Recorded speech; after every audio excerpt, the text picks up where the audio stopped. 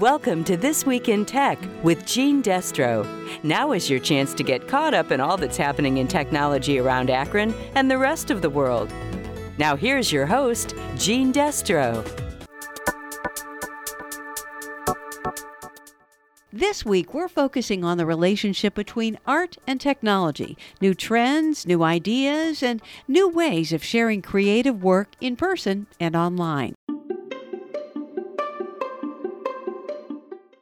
Akron nonprofit Arts Now recently hosted an online forum featuring local artists Alexandria Couch and Micah Kraus, along with Bill Myers from S3 Technologies and Kelly Fetter from the Downtown Akron Partnership.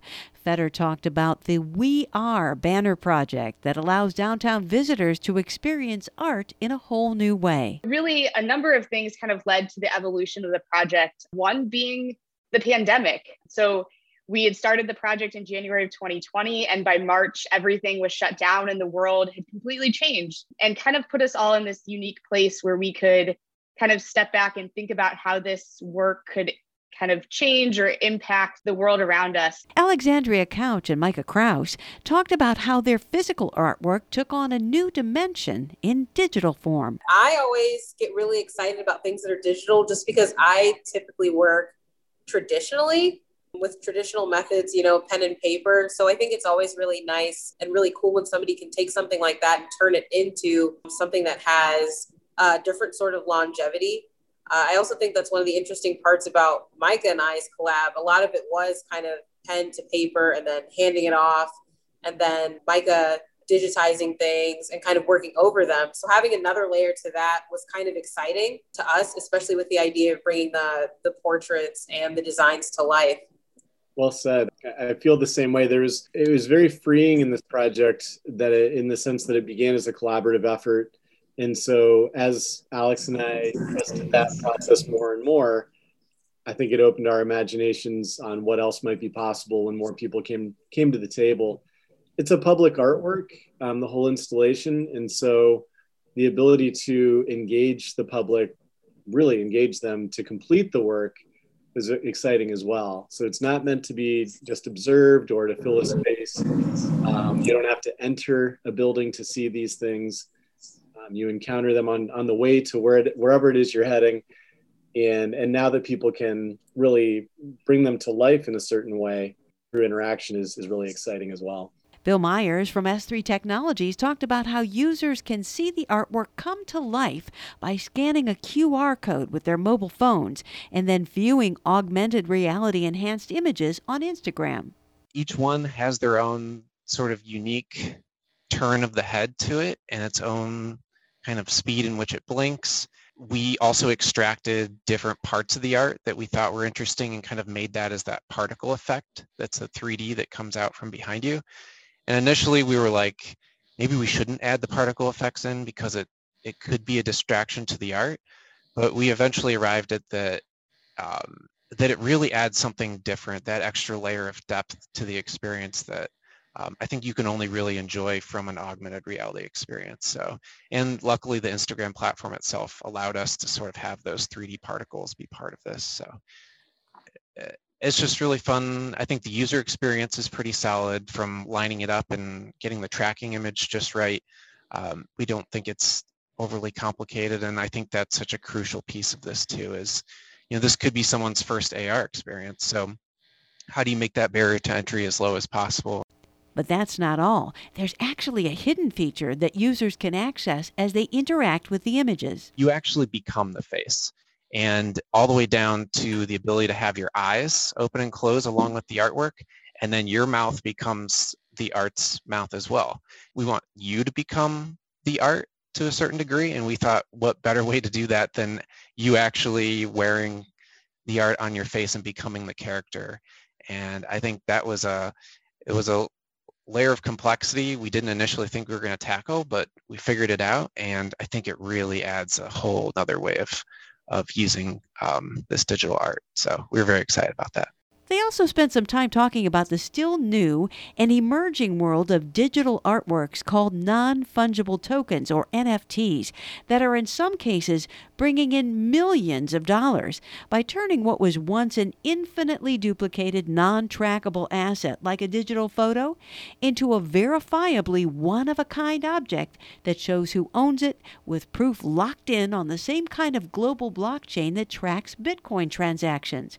Alexandria Couch and Michael Kraus. And it's a possibility, and it's something that I'm sure artists in this area will tap into, because for a lot of artists, it's kind of like any means necessary. If it's a medium that will help them get their message across, they're going to access it.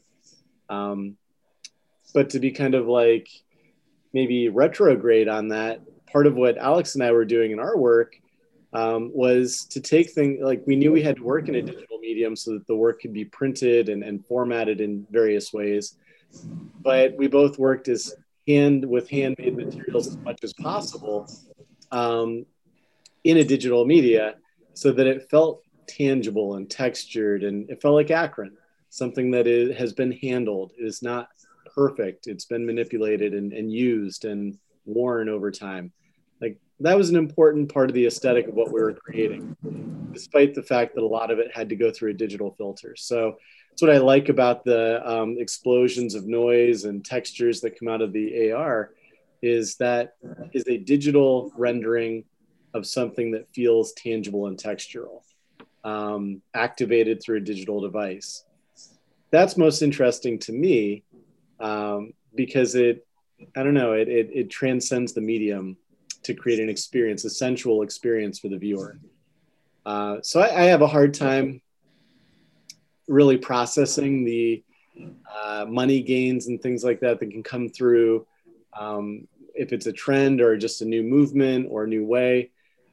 I'm going to let it find its way. And if I at some point encounter it in a means that will benefit me or my family and my artwork, then great, let's figure it out. But until then, it's a little over my head, and I'm not sure I can quite wrap my head around it yet.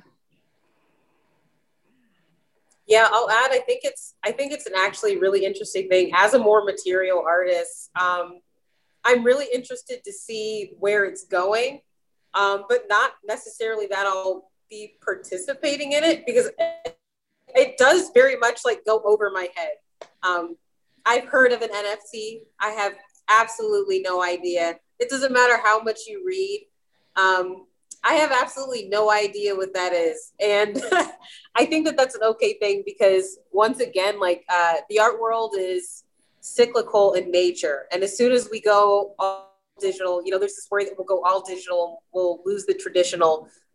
But the world is cyclical in a way that it will always cycle back around. When you get too much digital, reading, you want a physical book. When you get too much digital art, you want to see some art in person, or you want to touch something, you want to experience something. And so I think that kind of recognizing that there's a place for all of this to exist is very important to kind of qualm that worry.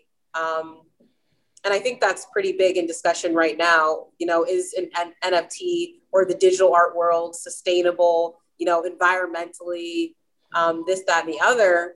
But I think things always come back around the way they're meant to, and benefit us in the ways that they're meant to as well. There's always a lesson to be learned. But Myers did have this cautionary note. It's important to recognize that, yes, there could be money to be made with NFTs, but what you also have to be careful about is like getting into blockchain and minting something onto the blockchain and paying, like Alexandria said, like these environmental, like gas fees. These are like fluctuating fees that you might have to shell out as an artist $500, $600, $800, depending on the day, just to get your digital item, whatever shape and size it is, onto the blockchain. And that money is going somewhere. It's an investor. It is to an actual cause.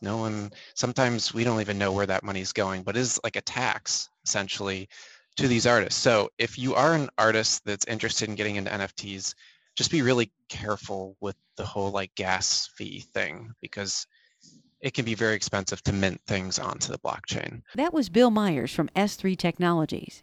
If you'd like to find out more about art, technology, and more, go to artsnow.org. And if you'd like to see some examples of what the We Are Project artwork in downtown Akron looks like, go to our website, wakr.net, and look for the latest edition of this program. But to get the whole AR experience, you'll need to go downtown in person. Bring your phone and scan the QR codes on the banners and bus shelters. And that's it for now. Stay happy and healthy, and we'll see you again next week. That was This Week in Tech with Gene Destro. Tune in next week for more tech news on 93.5 1590 WAKR and WAKR.net.